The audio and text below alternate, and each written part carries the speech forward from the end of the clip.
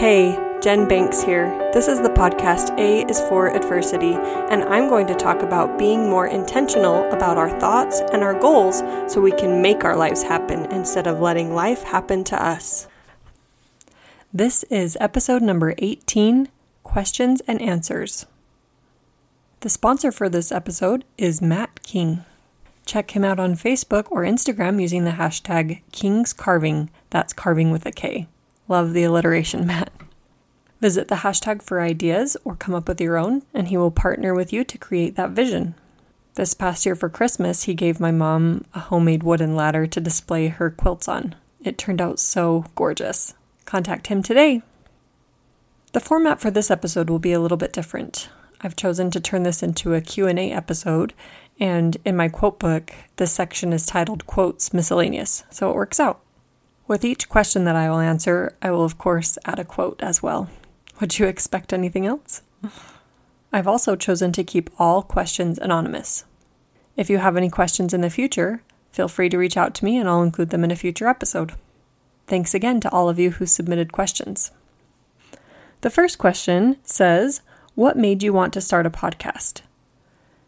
I answered this a little bit in the introduction episode, but I feel like there's more to expound on, and my reasons may have changed, if that makes any sense. I'm sure I sound like a dead horse by now, but Jody Moore for sure has inspired me to live life to the fullest and reach more goals than I ever would have otherwise. A podcast was not something I dreamed about for years. It kind of just happened over time. Suddenly I had more reasons to start one than not to start one. It would be a dream come true to get my quote book published. There are a lot of complications since the quotes are not my own, so I've been researching copyright and all that fun stuff. But I figured a podcast might help that process along. If by some chance this podcast gets really big, an editor might reach out to me and ask to get this quote book published. And if not, oh well, it was worth a try. I kind of added a second part to this question, and it's, why do I keep doing a podcast? Call me crazy, but I love giving talks in church. I'm known to ask the bishop if my husband and I can volunteer to speak. So these podcast episodes are kind of a way to fulfill that desire. Also, Jody Moore talks a lot about consumption versus creation. While there is so much in this world to consume and read and listen to and take in, it's important to balance that with creation, putting things out into the world, making things that are our own, putting our stamp on the world, leaving our mark, those types of things. And by doing this podcast, I feel like I'm contributing in a way. It will also be fun to look back on as sort of a history of how I felt at this time in my life. And it's become a hobby, something I do for self-care and in my free time. I'm so grateful to Jared for his help with the kids so that I am able to do this every week. Oftentimes he's the one who says, do you want to go work on your podcast? And I love that so much. We're all here to support each other in our dreams. Okay, so the quote for this section is, when I quote others, I do so in order to express my own ideas more clearly. And that's by Michael D. Montaigne.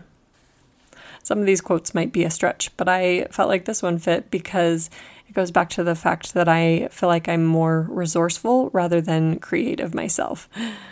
Each quote that I find or use helps me put into words the thoughts in my head. Okay, the next question. This one says, what is the hardest part about doing a podcast? I would definitely say getting the word out is the hardest part. I'm definitely not a marketer and I'm not trying to be, but it would still be nice to see more downloads. Maybe in the future I'll hire a marketer, but my main purpose isn't to monetize this podcast, so I'm not really concerned about it. Plus, it kind of makes me uncomfortable to market, so I pretty much do the bare minimum as I see it to share this podcast and not be too aggressive about it. Though recently I did order some vinyl for the back of my car from my sister-in-law that says A is for Adversity podcast, so maybe that will generate some more listeners.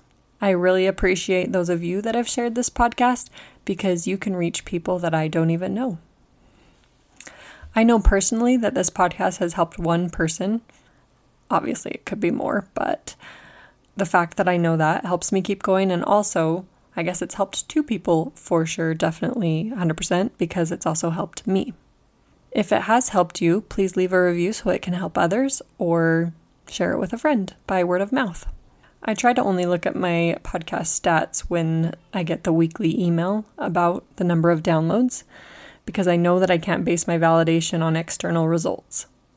The quote for this section is, "Yard by yard, it's hard. Inch by inch, it's a cinch."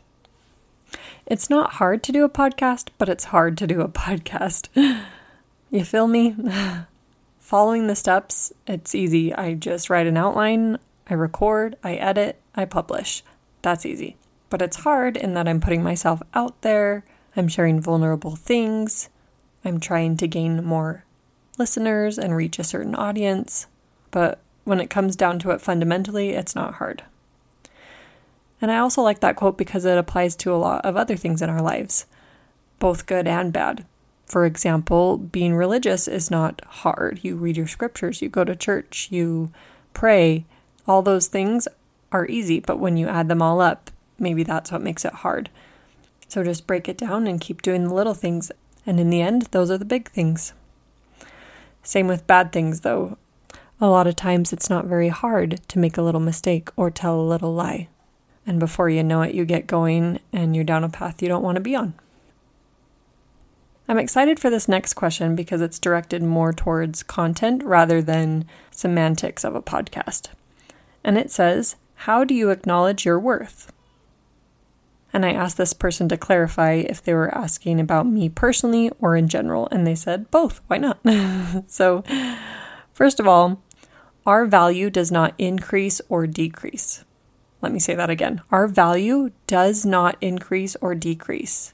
We were all born as children of God. We are immeasurably valuable, and there's nothing we can do to increase that. We're not better than others. Our value does not improve because of our actions or because of our thoughts or the way we are. And similarly, it does not decrease by our sins or our mistakes, our choices, our interactions, nothing. Our value stays the same infinitely and eternally. So remember that. And a lot of times we know that with our higher brain, but it's our lower brain that gets in the way. It's our lower brain that causes us to compare ourselves to others or feel bad about ourselves, to see our flaws more clearly. It's our higher brain that kind of steps in and reminds us how valuable we are.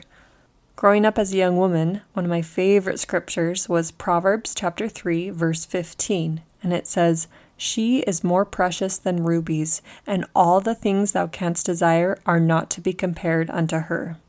In Proverbs, it's referring to knowledge. Knowledge is kind of personified as the she, but I love to apply this to my life and my value as a woman, that I'm not to be compared to anything and that I'm way more important than anything that can be purchased or obtained. As for me personally, I've always thought I'm a little conceited or self-centered. Isn't there some of that in all of us? But I feel like that's contributed to knowing my value. I am my best friend. I think I'm awesome. I think my ideas are cool. And that's not such a bad thing if it's contributed to my self-worth, right? As long as I don't go parading it around to others. Truly, I speak to myself in the mirror and tell myself how great I am, how great I look, and again, remind myself of that value. Malcolm Forbes said, "Too many people overvalue what they are not and undervalue what they are." I agree with that. It's way easier to focus on what we are not rather than what we are. This question says, "What if I'm not a member of your church and don't want to be?" Hey, it is all good. Just take what you want from the podcast and leave the rest. Also, I think many people don't realize that Mormons or members of the Church of Jesus Christ of Latter-day Saints are Christians. We worship Jesus Christ. Not Joseph Smith, not the Book of Mormon. We're not a cult. But if we still don't see eye to eye religiously, that's totally fine. My goal is not to convert you or force you to see things my way. I'm just here to offer thoughts and be an uplifting voice in the world. I have many religious quotes that are not from members of the church. The following is by Corrie ten Boom in The Hiding Place, which I highly recommend. And she says, "Every experience God gives us, every person He puts in our lives is the perfect preparation for the future that only He can see." Next, why didn't you go to the life coach school? Well, the biggest reason is definitely money. It's $18,000 to go to the life coach school. But I would certainly love to someday. Maybe that's in the cards for me, maybe it's not. But I would be much more inclined to go if I felt like it would be beneficial financially. I don't want that to be my main side gig, that being life coaching. So I don't really see the need to do that. I know it would be a great experience and I would learn a lot. But like I said, I don't really want to be a life coach full time. Still, if you want someone to talk to or would love a free resource, I got you. Let's bounce ideas off of each other and I know I would learn something too. Like I said, sometimes the quotes that I find for each of these sections is a stretch, but I basically just searched the document until I found something that was applicable. So this one is about money and it says, with money you can buy a house but not a home, a bed but not sleep, a book but not knowledge, a clock but not time, a doctor but not good health, a position but not respect. And I think that goes along with what I was talking about, because even if I went to the life coach school, who says it would make me successful and marketable? I know many respectable people who didn't gain any formal education. Okay, how long does it take you to edit? I would say about a half an hour, depending on the episode length and the content or how many mistakes I made. The biggest thing that I edit out are pauses. I've kind of, hopefully, trained myself not to use fillers such as like or Instead, I just have a lot of silent pauses while I'm gathering my thoughts. So if you were to listen to one of these unedited, it would be extremely full of pauses. Silence. The next two questions also go along with editing, so I won't share the quote until the end of the next two questions. Is the entire episode scripted? No, just bullet points. I usually do an outline that's about 2 pages, one front and back, unless I have a story to tell, then that would be a little bit less because I know the story would take up some room. And it takes me about 15 to 30 minutes to write an outline, about 20 to 30 minutes to record, and 30 minutes to edit. So all in all, about an hour and a half to 2 hours, I would say, just because I dawdle or think or, like I said, gather my thoughts. Okay, and how many seasons are you going to do? Not sure at this point, but I would love to keep going forever. I have plans for season 2, so stay tuned, but that's about as far as I've got. So, like I said, the quote will be for editing, and I couldn't really find a quote about editing, so I typed in the word fix, and a quote about a relationship came up, but I feel like it's still applicable, so stay with me. It says, a relationship is like a house. When a light bulb is burned out, you don't go and buy a new house. You fix the light bulb. And that's how the podcast episodes are. If I make mistakes, I don't just start a whole new episode, I just edit them out. So, like I said, kind of a stretch. Another one I found, I typed in the word better, as in making the episode better, and it said, if better is possible, good is not enough. And that's not applicable in every situation because sometimes our quote-unquote good is good enough, and that's all we can do, and that's great because we're doing something.